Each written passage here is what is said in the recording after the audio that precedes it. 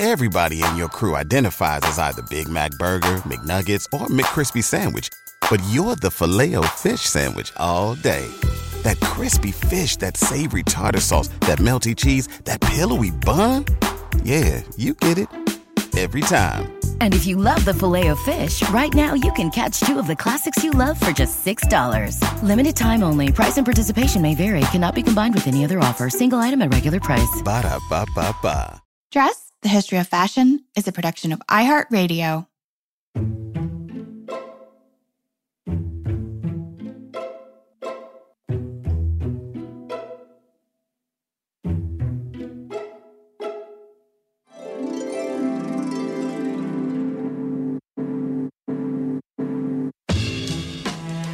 With over 7 billion people in the world, we all have one thing in common. Every day, we all get dressed. Welcome to Dressed, the History of Fashion, a podcast that explores the who, what, when of why we wear. We are fashion historians and your hosts, Cassidy Zachary and April Callahan. Dressed listeners, welcome to part 2 of our 2-part episode on one of my favorite all-time designers. And Cass, I am apparently not alone in this sentiment. Claire McCardell has been called the designer's designer, as her work remains adored by top contemporary designers even today. American designers including Isaac Mizrahi, Cynthia Rowley, Norma Kamali, and Anna Sui have all been very vocal in the press about their admiration for McCardell's work. And in an article from the New York Times in 1998, Sui called McCardell's clothes, quote, a revelation, adding that, quote, what I truly appreciate was her fabric sensibility.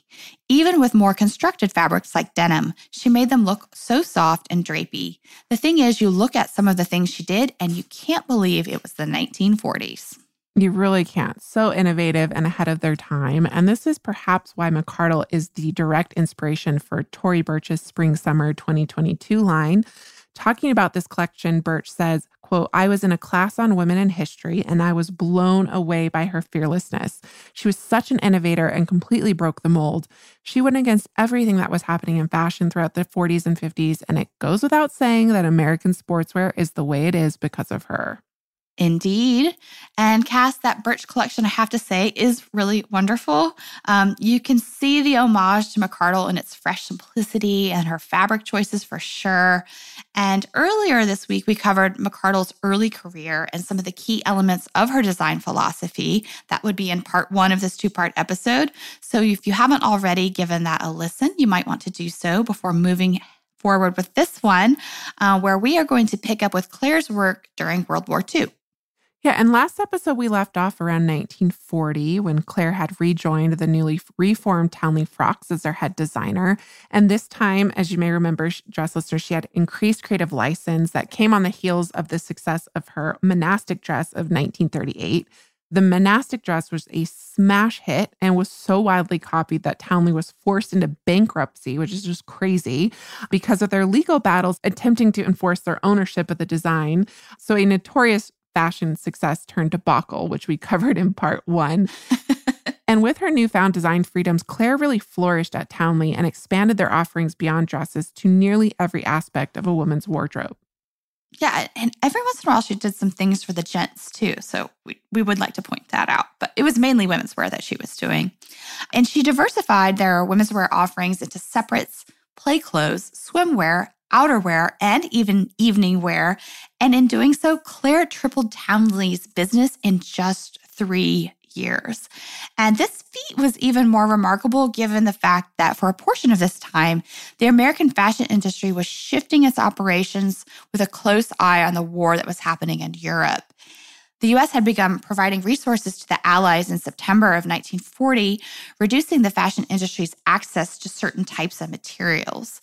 And while the U.S. didn't enter the fray of World War II until December of 1941, and the L-85 restrictions, which officially rationed the materials used in clothing, were not implemented by the War Production Board until 1943. As early as 1941, American designers were being called upon to adapt to new circumstances and new ways of working. And Claire adapted amazingly well, so much so that she was awarded an American Fashion Critics Award in 1942 for her, quote, outstanding interpretation of fashion trends under the restrictive influences of 1941. And her affinity for so-called humble fabrics, so calicos, ginghams, denims, simple plain weave cottons, and linens had, of course, been established in the pre-war years, and this served her well during the war.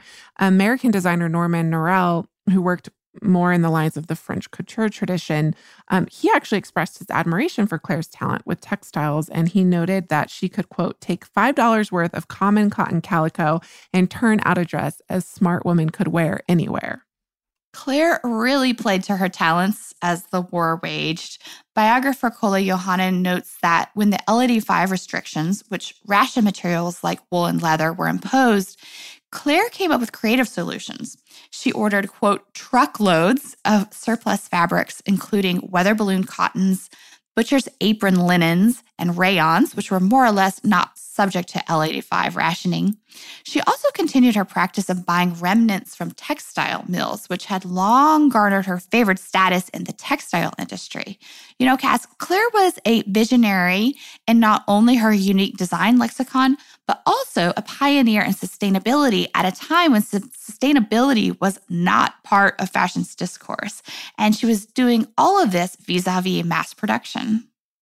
And during these early war years, Claire actually launched several of her most enduring designs. So we have her kitchen dinner dress, which she launched in 1941, which really catered to home hostesses' needs for a certain culinary chic, have you? So they really served this dual functionality, so it could be worn while sitting to dine at the well-appointed table, for instance, but it also served purposes in the kitchen, for a woman putting the final touches on an elegant meal. And in Claire's own words, quote, most of my ideas come from trying to solve my own problems. I like to be able to zip my own zippers and hook my own eyes. I need a dress that can cook a dinner and then come out and meet the guests. I love that. Yep. Doing it all. The kitchen dinner dress was the precursor to what is arguably McCardell's most famous design, the popover dress. Patented in 1942, Claire says the, quote, popover started as a wartime Victory Garden cover-up. Moved into the house when servantless living arrived, it played its role as a dress, coat, beach wrap, or hostess dress. It went over everything from evening clothes to dungarees. It can be worn as a bathrobe or a quick something in which to answer the doorbell. The victory of this basic dress is this kind of versatility. It can be anything and everything, provided you make it a fashion of your own. And the success of the popover was such that it was offered year after year throughout the 1940s and 50s. Its silhouette, morphed over time. It adapted somewhat to the year or the season, but really at its core, it remained this all-purpose garment. And actually, many museums hold examples of the original version of the popover from 1942. It's a very, very iconic design.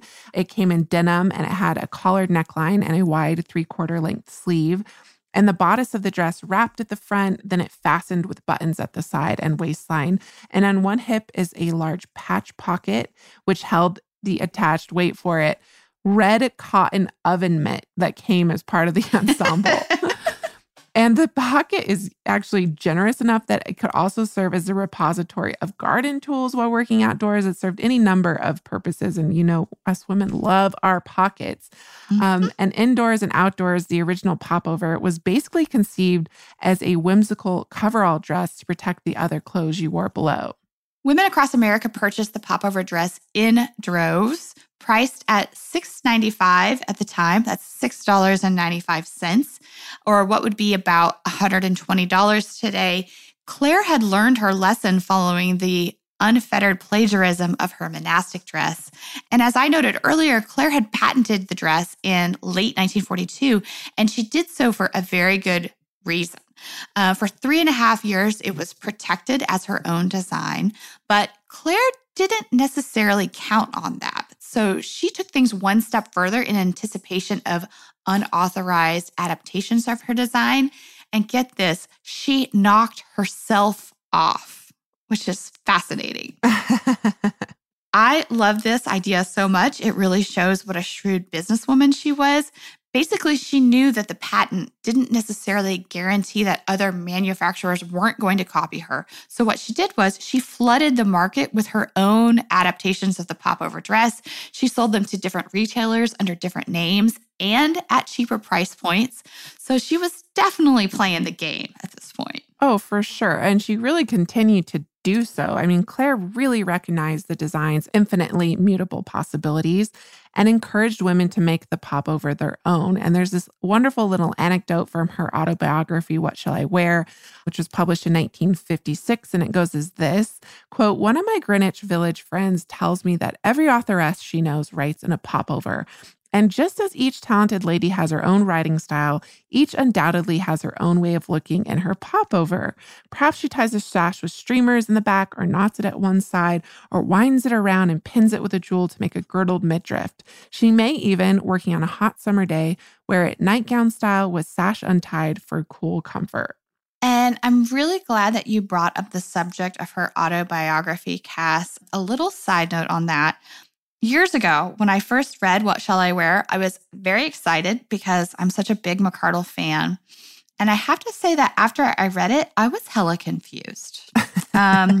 Why, you might be wondering? Well, that's because knowing Claire's work like I did and then reading the book and her design work, they seemed at odds with each other. You know, her design work didn't exactly jive with the written words that were coming off the page. The book is largely advice to women on how to dress specifically in the context of the 1950s. So there's a lot of discussion on dressing to please your husband, exactly how many pairs of gloves that you should own and what shade and where they should be worn, and a whole lot of other advice that I would assume Claire probably gave very little credence to. So just saying. Yeah. And I mean, and maybe it makes a lot more sense, April, after you learned that the book was heavily ghostwritten. Yep. I mean, even the McCardell family has acknowledged that the book isn't really reflective of Claire's personal views and that Townley Frocks was invested in its success, so they hired a ghostwriter. And our listeners will remember from part one that academic pursuits were not necessarily Claire's strong suit, so maybe she just wasn't interested in penning her own autobiography, what was okay with it being pinned under her name. I don't know. Yeah. I also found out that the ghostwriter, whose name was Edith Heel, was also working on another fashion advice book for housewives at the same time while she was working on the McCardell title. So I'm guessing kind of what happened here is some of this tone kind of like wormed its way into the McCardell book as well. And it's difficult to say how involved or what level of approval Claire had over the final work. But as one member of the McCardell family has stated, quote, "Claire was a feminist long before we even had a word for them."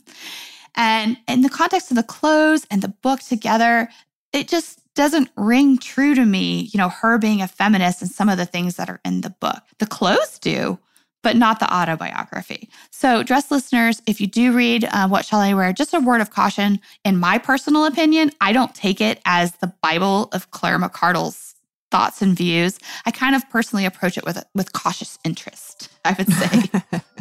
And with that small caveat, we should probably take a break for a brief word from our sponsors.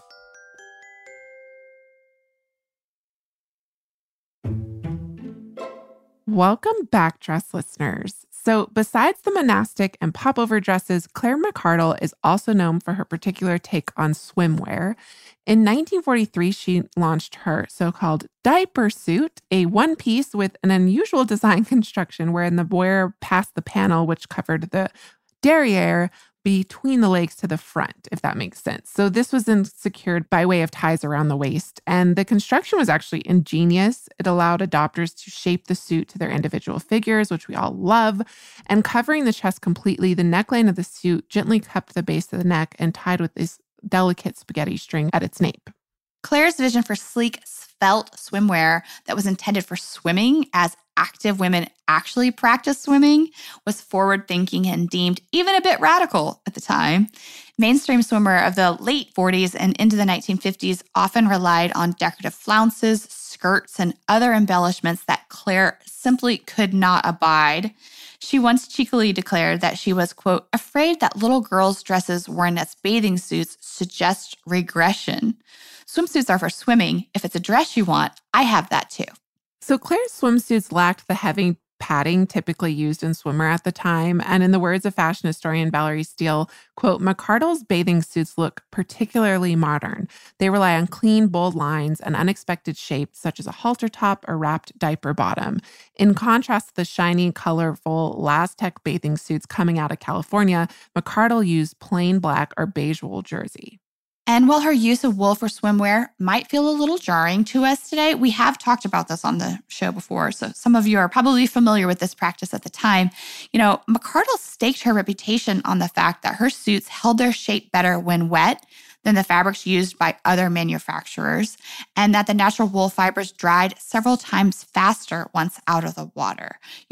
Cass, given the fact that McCardell was a design genius, kind of inclined to believe her here. Textile science 75 years ago wasn't what it is today. So I'm guessing she knew what she was doing.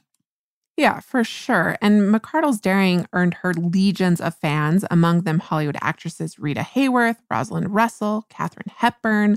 Socialite and fashion icon Babe Paley was a devotee, as was Lauren Bacall, who during her early career actually served as a model for McCardell. Mm-hmm. And this is not to say that McCardell catered exclusively to the elite, rich, and famous. Quite the opposite, in fact. In her words, quote, I belong to a mass production company where any of us, all of us, deserve the right to good fashion and where fashion must be made available to all. Feminist activist and author Betty Friedan once described McCardell as, quote, the girl who defied Dior. But the truth of the matter is, in many ways, McCardell actually preceded Dior, which is not a narrative we are used to hearing these days. So Claire actually predicted fashion's post-war future several years before Dior's launch of the new look in 1947.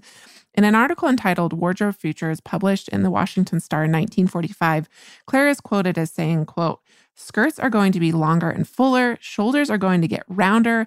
After you've been in the fashion game long enough, you can see a trend looming long before it is launched. I showed round shoulders 5 years ago. As for full skirts, mine have been as full as could be from the beginning. And that is very, very true, as we've talked about. And she really had been doing this years before Dior.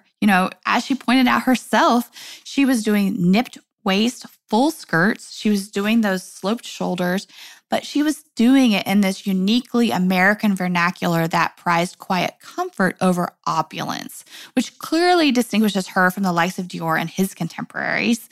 Model Susie Parker once quite humorously called McCardell's work, quote, refreshingly un-French. And apparently it was this unfrenchness which drew Hollywood starlets and suburban housewives alike to come worship at the quote-unquote temple of Claire McCardell. Which we're still worshiping at today, aren't we? We are.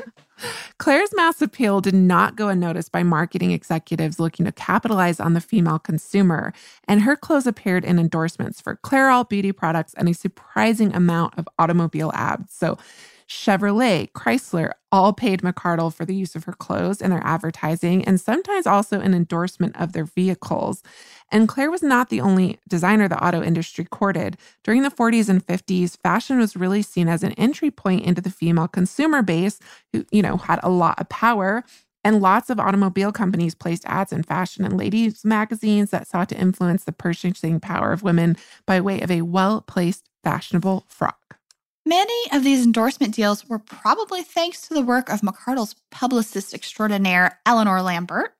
This name is probably familiar to many of our listeners, as we have mentioned her several times on the show previously, and she is also the subject of her own episode. A seminal figure in the history of American fashion, working behind the scenes, Lambert pulled the strings for decades, working as a fashion publicist while all the while bolstering the industry and creating what later became New York Fashion Week. She created the American Fashion Critics Awards and also the CFDA, among her many other endeavors.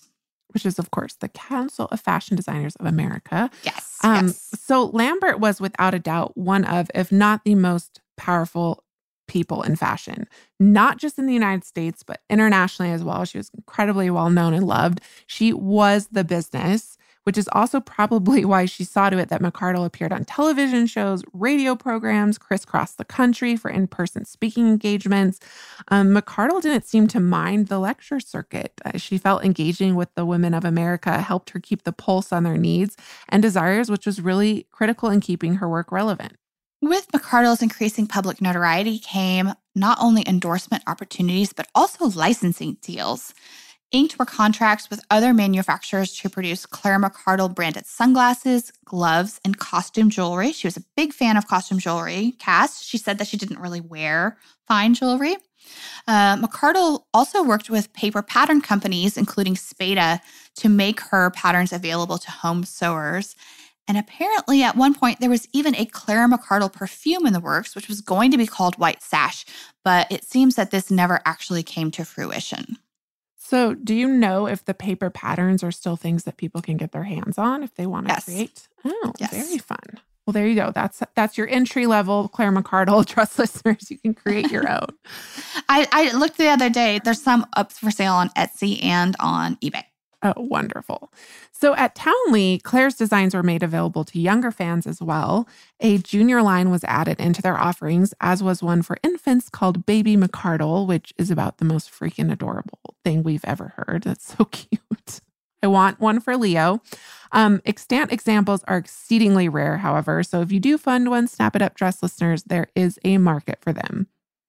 Well, funny that you should say that, Cass, that you want one for Leo, because, dress listeners, I have not told Cassidy this yet.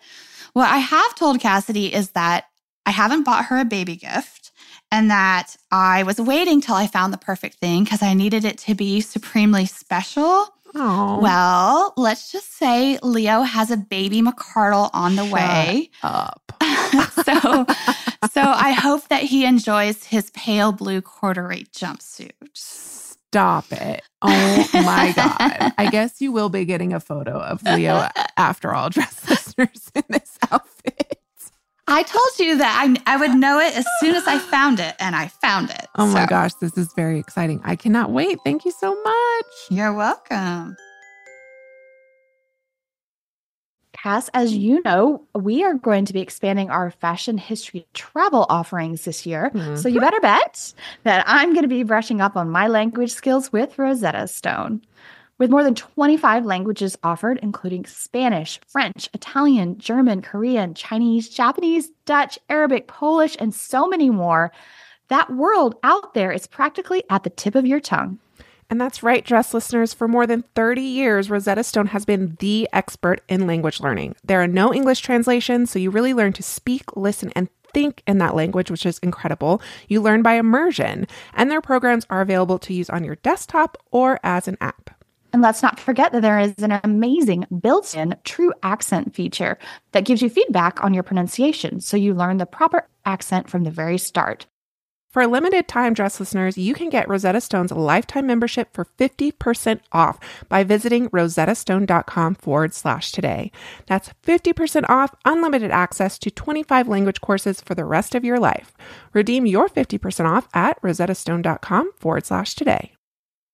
Dress listeners, we often refer to ourselves on the show as dress detectives, but what if we told you that you could travel back in time and solve your own fashionable mysteries? Because you can, by joining us in playing June's Journey.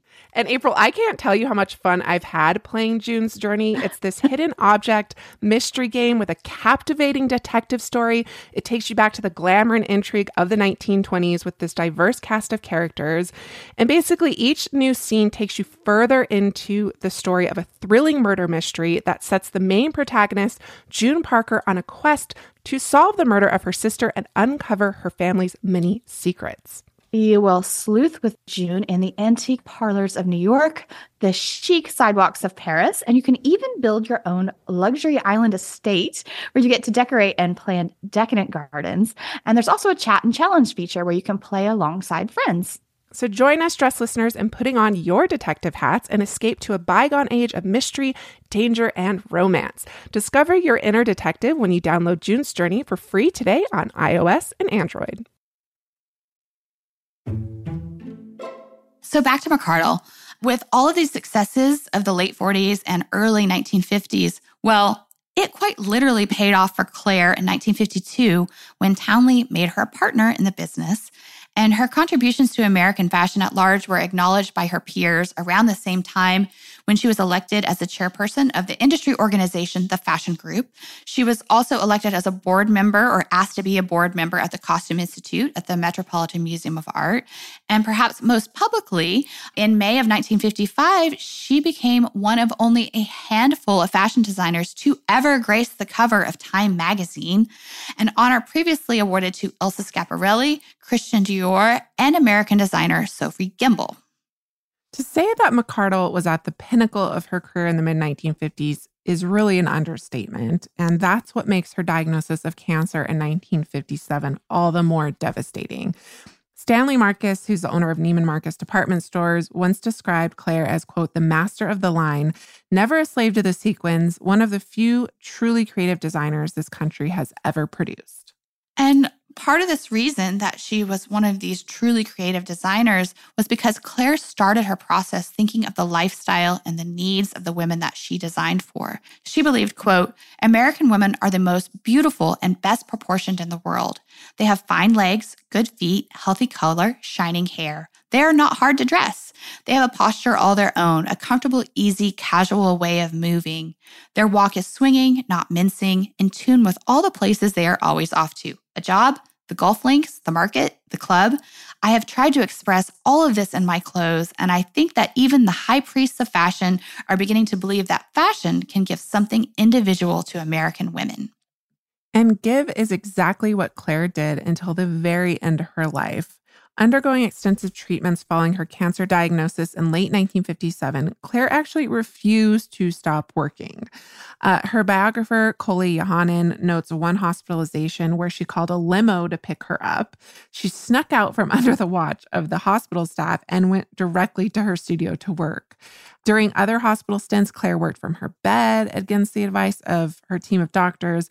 And at another point, Adolph Klein of Townley realized that Claire's stubborn refusal to rest was not going to go away. And he actually called in Claire's lifelong friend, fellow fashion designer, Mildred Orrick, to come to assist her. Yes, dress listeners, remember in part 1 where we said to remember Mildred's name?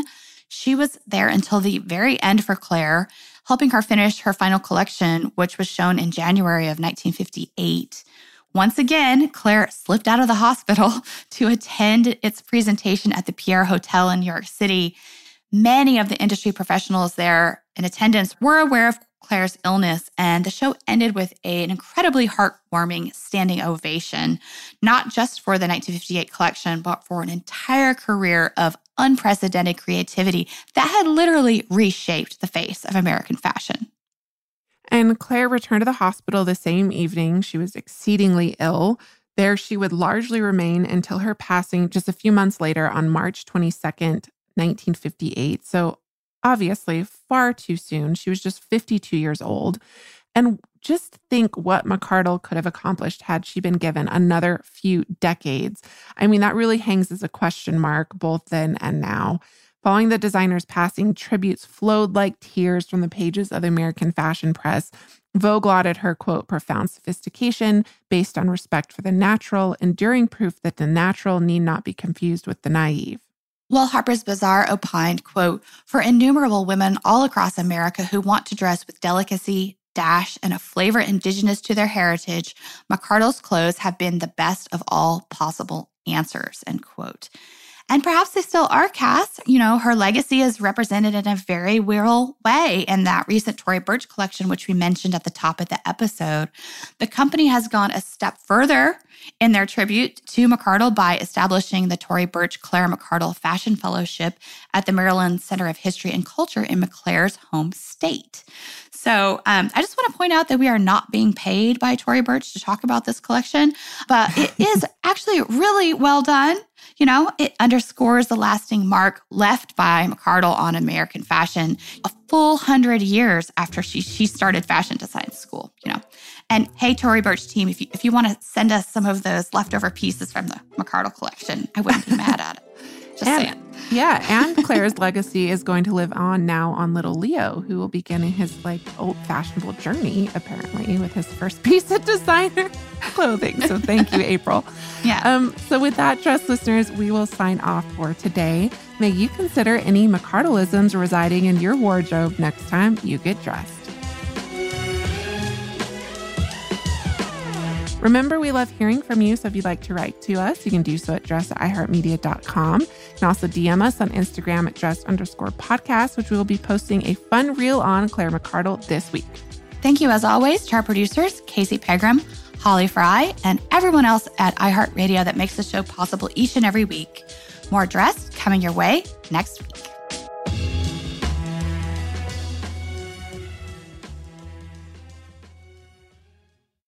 Dressed, the History of Fashion, is a production of iHeartRadio. For more podcasts from iHeartRadio, visit the iHeartRadio app, Apple Podcasts, or wherever else you listen to your favorite shows. Nice buns, soft, fluffy, and ultra-low net carbs. Discover Hero Bread, the delicious ultra-low net carb bread with incredible taste and texture. Hero Bread has 0 grams of sugar and is under 100 calories per serving. Plus, high in fiber with 5 to 10 grams of protein per serving. Order from hero.co now and get 10% off your first purchase with promo code AH10. That's 10% off with code AH10. HERO.co. Everybody in your crew identifies as either Big Mac Burger, McNuggets, or McCrispy Sandwich. But you're the Filet-O-Fish Sandwich all day. That crispy fish, that savory tartar sauce, that melty cheese, that pillowy bun. Yeah, you get it. Every time. And if you love the Filet-O-Fish, right now you can catch 2 of the classics you love for just $6. Limited time only. Price and participation may vary. Cannot be combined with any other offer. Single item at regular price. Ba-da-ba-ba-ba.